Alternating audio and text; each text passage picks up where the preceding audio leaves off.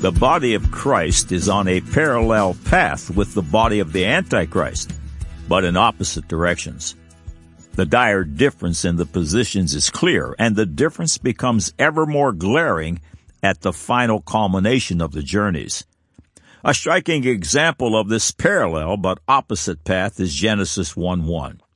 In the beginning, God created the heaven and the earth. Conversely, evolution, the god of the world's academics, claims there was a big bang and out of basically nothing popped the earth, its universe, and all the amazing life forms that inhabit it, all formed out of the same inert matter that exploded from nothingness. A striking example is Genesis 1:31. And God saw everything that he had made, and behold, it was very good. And the evening and the morning were the sixth day.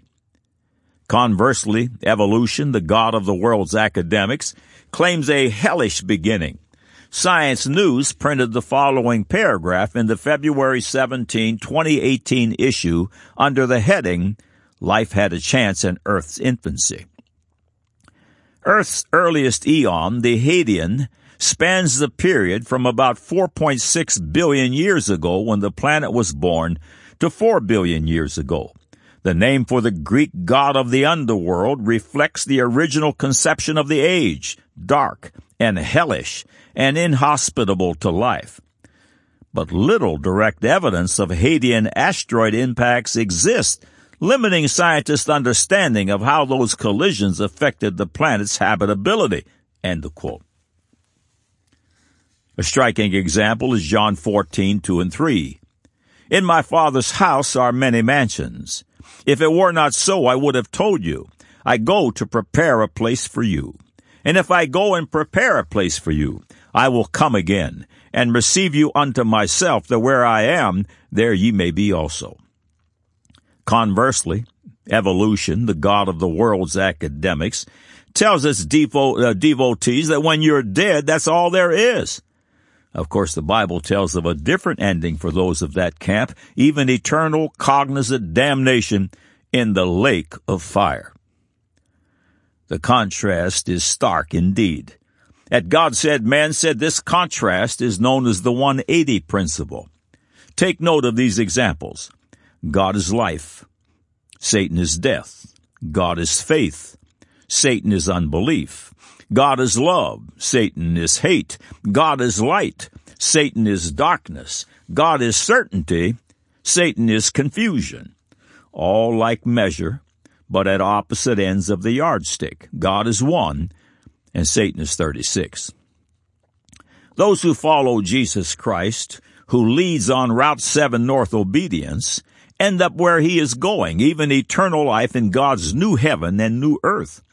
Those who follow Satan, who leads on Route 7 South disobedience, end up where he is going, even eternal damnation in the lake of fire. Joshua, God's great leader of Israel, laid out the options for the Hebrew children in Joshua 24:15.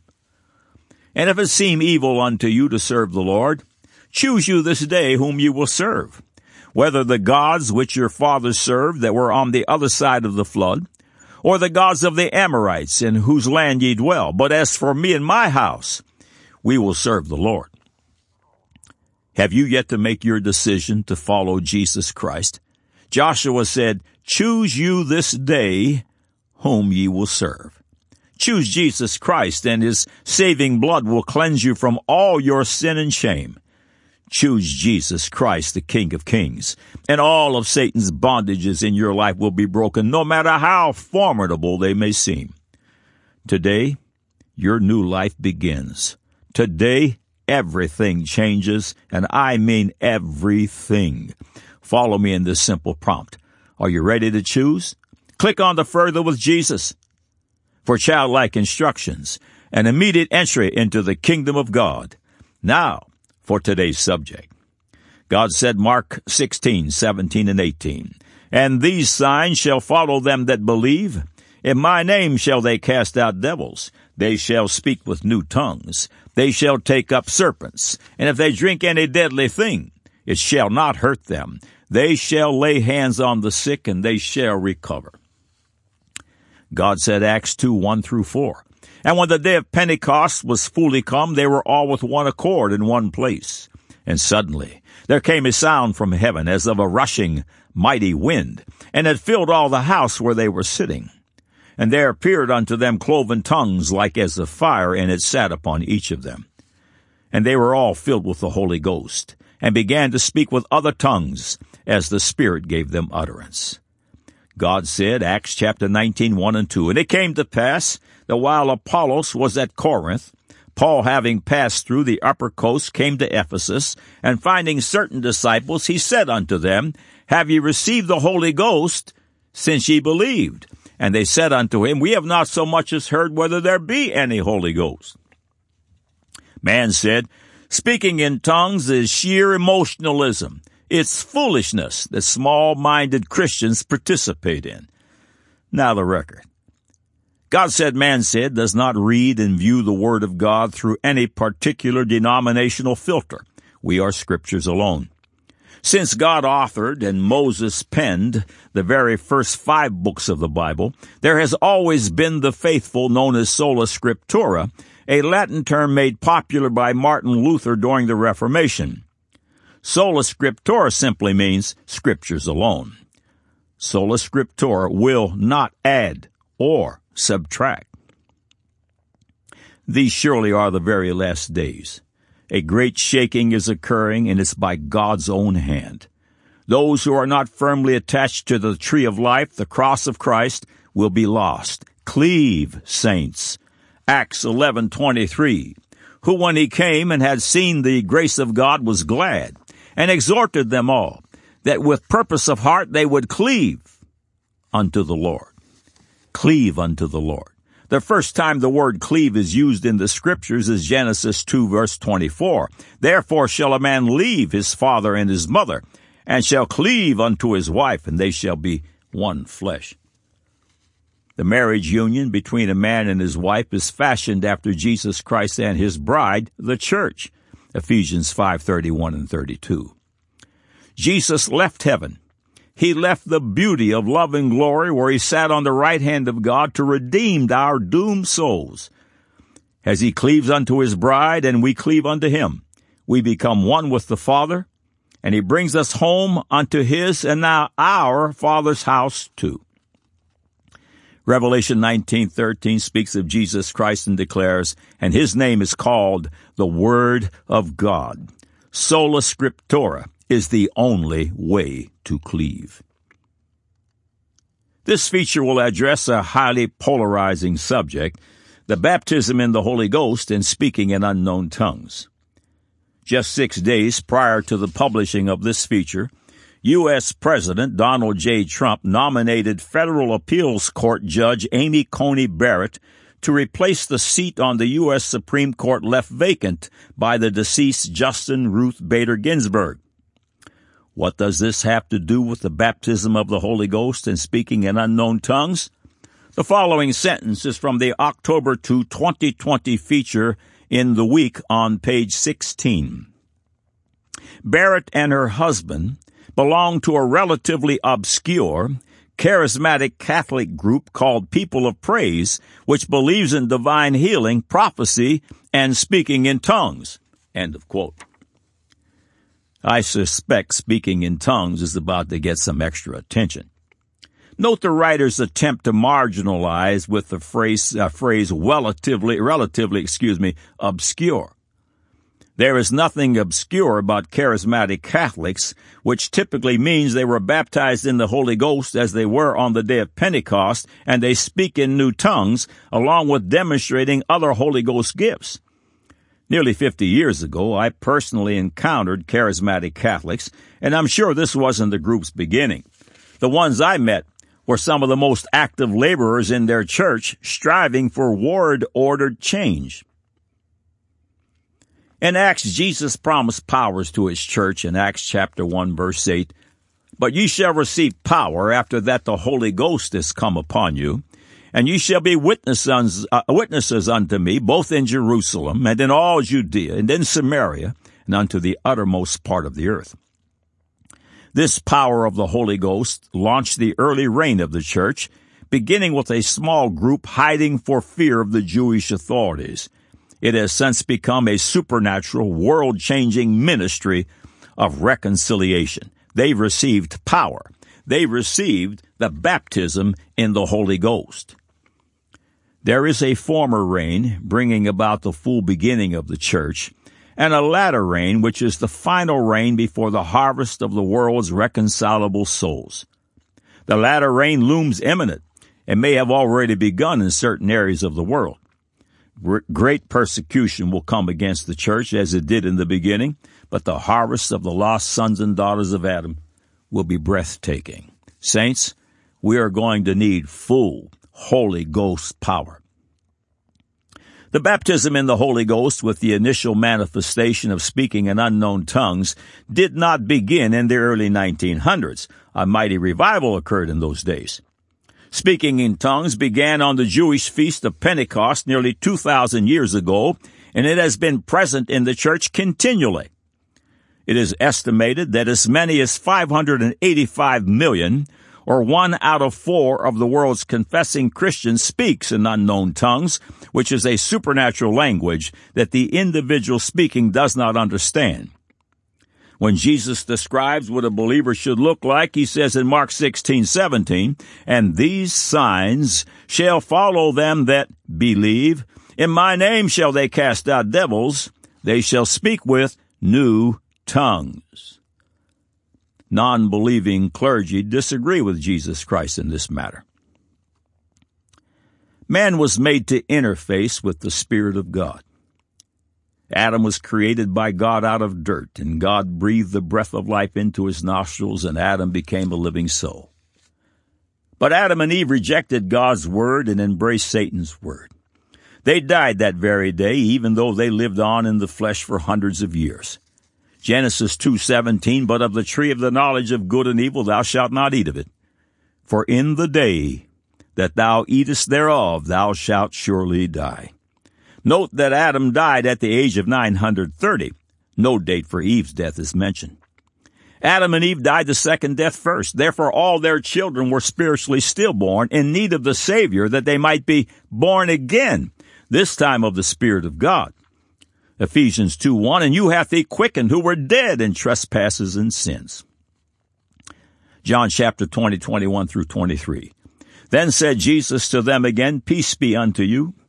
As my Father hath sent me, even so send I you. And when he had said this, he breathed on them, and saith unto them, Receive ye the Holy Ghost. Whosoever sins ye remit, they are remitted unto them. And whosoever sins ye retain, they are retained."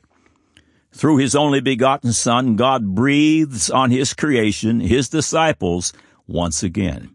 Just days later, they are baptized in the Holy Ghost at Jerusalem. Jesus compares the Spirit of God to the wind in John chapter 3. Now consider Acts 2 through 4. "And suddenly there came a sound from heaven, as of a rushing mighty wind, and it filled all the house where they were sitting. And there appeared unto them cloven tongues like as of fire, and it sat upon each of them, and they were all filled with the Holy Ghost, and began to speak with other tongues as the Spirit gave them utterance." The breath of God. We were made to interface with our Maker, a concept science continually confirms. The following paragraphs are from the God Said, Man Said feature, Neurological Realities of Speaking in Tongues. In 2006, God Said, Man Said published a 5-part series dubbed Holy Ghost. In this series, we address the following 10 questions. 1. What is the first commandment Christ gives his church? 2. Are people automatically baptized with the Holy Ghost the day they are saved? 3. How did the saints of old get baptized with the Holy Ghost? Number 4. How did the apostles recognize one who was baptized with the Holy Ghost? 5. What is the purpose of the baptism with the Holy Ghost? 6. Do Christians get baptized with the Holy Ghost today? Number 7. Were the baptism of the Holy Ghost, gifts of the Spirit, and miracles only for the days of the apostles? Number 8. Do the baptism with the Holy Ghost and the 9 gifts of the Spirit serve separate functions? 9. Is speaking with new tongues a phenomenon that began in 1906? Is that which is perfect already come?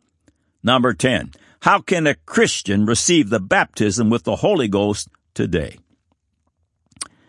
Take the time to review this series. The charismatic experience, also known by charismatic believers as the baptism of the Holy Ghost, is initially typified by the speaking in unknown tongues. It is receiving special attention in the field of neurology, and as you should suspect, once again, the full veracity of the Holy Scriptures is proven. The title of the God Said, Man Said feature reads, Scientists Study Speaking in Tongues. To those unfamiliar with the concept of speaking in tongues, it is a supernatural ability directly associated with the biblical baptism of the Holy Ghost. It is a God-given language of men or of angels, 1 Corinthians 13:1, for the edification of the believer and a direct channel to the ear of God. But that language is unknown to the speaker. The Apostle Paul testifies of it in 1 Corinthians 14:18, I thank my God, I speak with tongues more than ye all. This is a large supernatural proof that God is. More information on the neurological activity that takes place when one speaks in tongues is reported in the 2009 book, How God Changes Your Brain. The book's authors are Andrew Newberg, M.D., a neurological scientist, and Mark Waldman, author and co-author of 10 books, as well as a lecturer and therapist. They document the measurable changes that take place when one meditates, prays, and sings, and some startling insights into what happens when one speaks in tongues. The following paragraphs are from this book. However, we have discovered that other forms of religious practice have very different neurological effects. In 2003, I brought in members from a Pentecostal church and scanned them while they engaged in the practice of speaking in tongues. To those unfamiliar with this practice, it may sound like a foreign language or babble, but I have heard renditions that reminded me of medieval Italian liturgies and ancient Assyrian poems. For the Pentecostal practitioner, it is an energizing state filled with profound spiritual meaning and joy. Glossolalia, as it is academically called, is not a form of contemplative meditation. Rather, it is a type of spontaneous verbal monologue that may or may not be associated by body gyrations and shaking, similar to ecstatic trances found in various spiritual and shamanic traditions. Editor's note. Keep in mind as you read the next sentence that 1 Corinthians 14:14 reads, For if I pray in an unknown tongue, my spirit prayeth, but my understanding is unfruitful. The knowing part of the brain is not engaged. Dr. Newberg continues. Instead of focusing one's attention on a specific phrase or ideal, which increases activity in the frontal lobe, the practitioner surrenders voluntary control and thus a significant degree of ordinary consciousness by deliberately slowing down frontal lobe activity. This in turn allows the limbic areas of the brain to become more active, which neurologically increases the emotional intensity of the experience. When we analyzed the research from all of our studies, we found that different parts of the brain produce different experiences that affected the way we perceive or think about God, the universe, our mind, and our lives. For example, our frontal lobes, the newest part of the human brain, provide us with a logical concept of a rational, deliberate, and loving God, while our limbic system, the oldest part of the brain, creates an emotionally meaningful experience of God.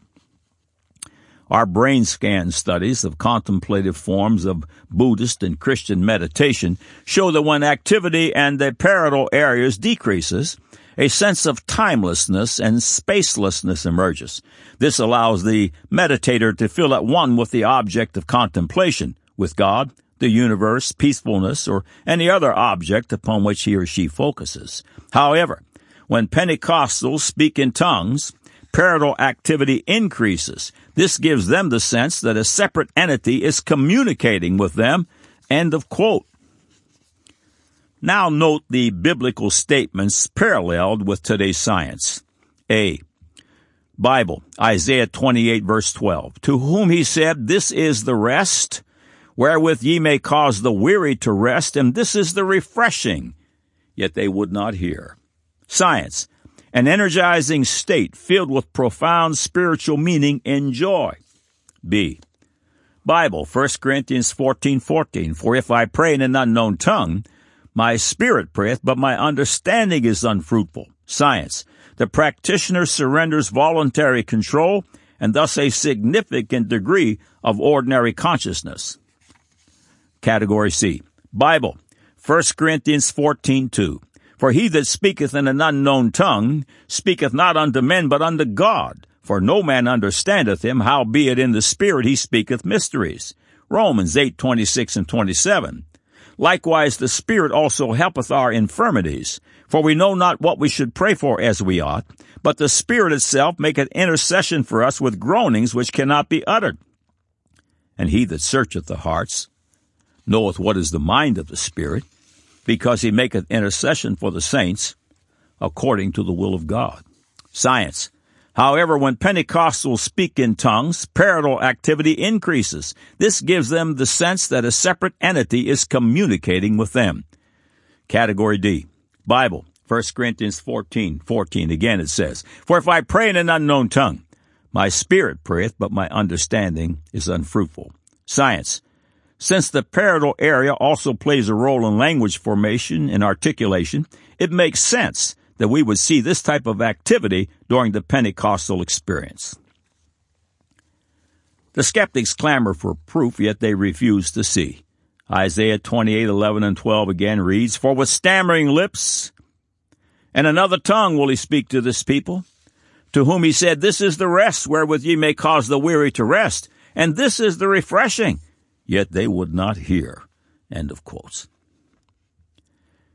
In the following applicable references, you'll find some needed redundancies, along with new information concerning the marvelous God-to-man design interface.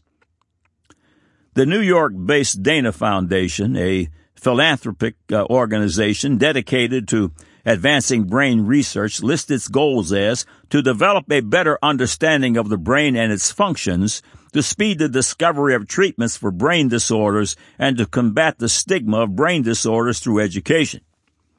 In 2013, the Dana Foundation published the following article titled, Speaking in Tongues, Glossolalia, and Stress Reduction. Excerpts follow. At the heart of the Pentecostal experience is the act of speaking in tongues known as glossolalia. What goes on in the brain of people engaging in this unusual form of utterance? Recent neurological research has shown that glossolalia may be a more directed activity than previously believed and may play a direct role in diffusing stress reactions. End of quote. Again, now remember 1 Corinthians 14:14. For if I pray in an unknown tongue, my spirit prayeth, but my understanding is unfruitful. Now back to the Dana Foundation's article. In 2006, glossolalia rekindled the interest of researchers after neuroscientist Andrew Newberg and Associates at the University of Pennsylvania School of Medicine recorded single-photon emission computerized tomography, SPECT, scans of active glossolalists. Hymn singers were used as controls. Unlike people engaged in attention-focusing tasks, like mindful meditation, people speaking in tongues while being scanned show decreased cerebral flood flow activity to the prefrontal cortices. Glossolalia brain function appears to be more similar to other trance-like states in which the frontal lobe activity diminishes as the person loses their sense of purposefully performing the practice, said Newberg in an interview for this article. In some sense, it is the opposite of the concentrative process of meditation, end of quote. 1 Corinthians 14:32, and the spirits of the prophets are subject to the prophets. Remember this. The article continues. Under close observation, glossolalic utterances are beginning to look more like goal-directed actions and less like involuntary outbursts. In the Newberg study, subjects claimed to have no control over their speech patterns during an episode of glossolalia, but they were able to begin tongue speaking more or less on demand while being scanned. It seems to be something that someone can ready themselves to do, but once they are fully into it, they experience being taken over by it, Newberg said. As one glossolalia explained, when I am speaking in tongues, I generally do not exercise control over the syllables that I am speaking. However, at all times, I have full control over the pitch, volume, clarity of pronunciation, whether to cease or pause, etc. End of quote. The Holy Ghost is called the Comforter and brings peace. John 14:26 and 27, but the Comforter, which is the Holy Ghost, whom the Father will send in my name, he shall teach you all things, and bring all things to your remembrance, whatsoever I have said unto you. Peace I leave with you. My peace I give unto you. Not as the world giveth, give I unto you. Let not your heart be troubled, neither let it be afraid. Keep these verses in mind as you read the next excerpt from the Dana Foundation article. If glossolalia is partially voluntary but does not affect the brain like concentrated meditation, then what exactly does it do? In a 2011 report in the American Journal of Human Biology, biological anthropologist Christopher Lynn and co-workers at the University of Albany defined glossolalia as an embodied pattern of religious behavior with biological outcomes, and tentatively demonstrated that one of those outcomes may be the reduction of biological stress. Lynn's team found that glossolalia was associated with both a reduction in circulatory cortisol and enhancements in alpha-amylase enzyme activity, two common biomarkers of stress reduction that can be measured in saliva. Cortisol is a stress hormone responsible for the familiar stress response known as the flight-or-fight reaction. Alpha-amylase is an arousal enzyme that is sensitive to quick environmental changes and involves adrenaline release in the sympathetic nervous system. Lynn's study of 52 Pentecostals and New York's Hudson Valley found that the experience of glossolalia dampened reactions to normal daily stressors. I was comparing both biomarkers on Sunday and Monday because I wanted to see if people with more glossolalia experience would have less reactive nervous systems, as though their experience had caused them to be less anxious people in the face of stress, as meditation is reputed to do, Lynn said. On Sunday, Lynn found that cortisol levels were high for all churchgoers in the study, as expected. On Monday, Lynn said, I predicted people with more glossolalia experience would have lower cortisol, which they generally did. Amylase is a little more difficult to interpret, but the higher rate of amylase among those with more glossolalia experience on Monday is interpreted as greater stability. As for glossolalia, Lynn notes that religion has been referred to as a superstimulator, exploiting numerous basic cognitive mechanisms in a synergistic way, end of quote. The title of the November 7, 2006 article in the New York Times reads, A Neuroscientific Look at Speaking in Tongues. Several paragraphs follow. The amazing thing was how the brain images supported people's interpretation of what was happening, said Dr. Andrew B. Newberg, leader of the study team, which included Donna Morgan, Nancy Wintering, and Mark Waldman. The way they describe it and what they believe is that God is talking through them, he said. Miss Morgan, a co-author of the study, was also a research subject. She is a born-again Christian who says she considers the ability to speak in tongues as a gift. You're aware of your surroundings, she said. You're not really out of control, but you have no control over what's happening. You're just flowing. You're in a realm of peace and comfort, and it's a fantastic feeling.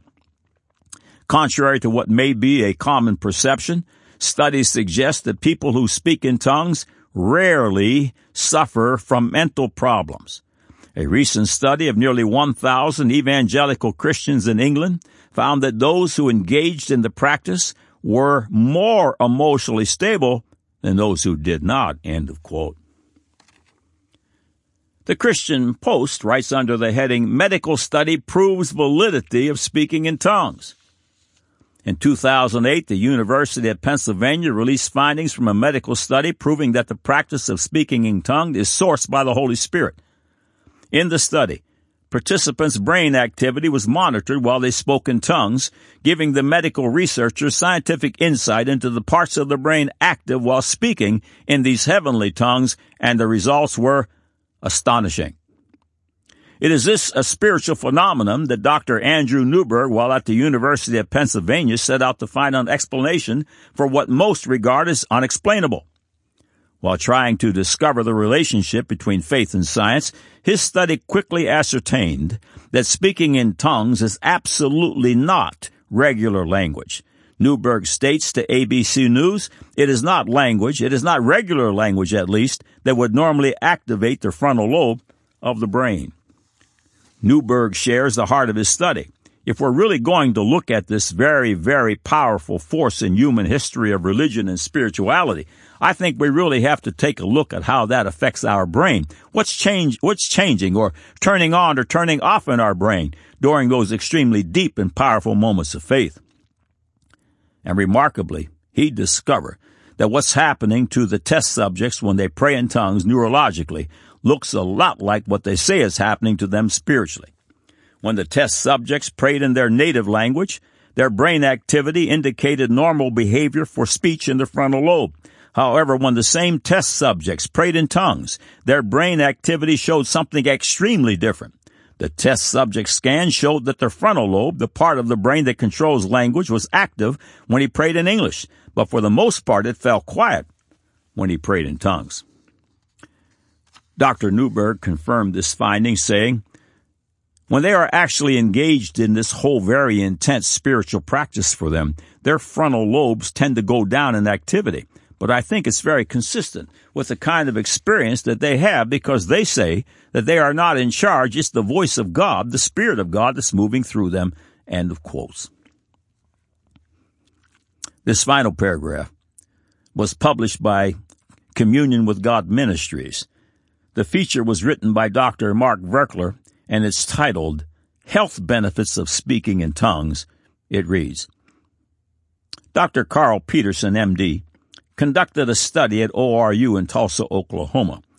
Being a brain specialist, he was doing research on the relationship between the brain and praying or speaking in tongues.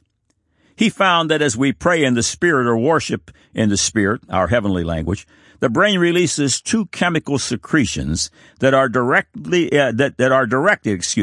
into our immune systems, giving a 35 to 40% boost to the immune system. This promotes healing within our bodies. Amazingly, this secretion is triggered from a part of the brain that has no other apparent activity in humans and is only activated by our Spirit-led prayer and worship. End of quote. These are the final days, and they will be exceedingly dark. It is a comfort to know that the baptism in the Holy Ghost is more, much more than a match, exceedingly more. We have been designed by our God to interface with His Spirit. We need to be about it. Some of you have yet to receive the baptism in the Holy Ghost.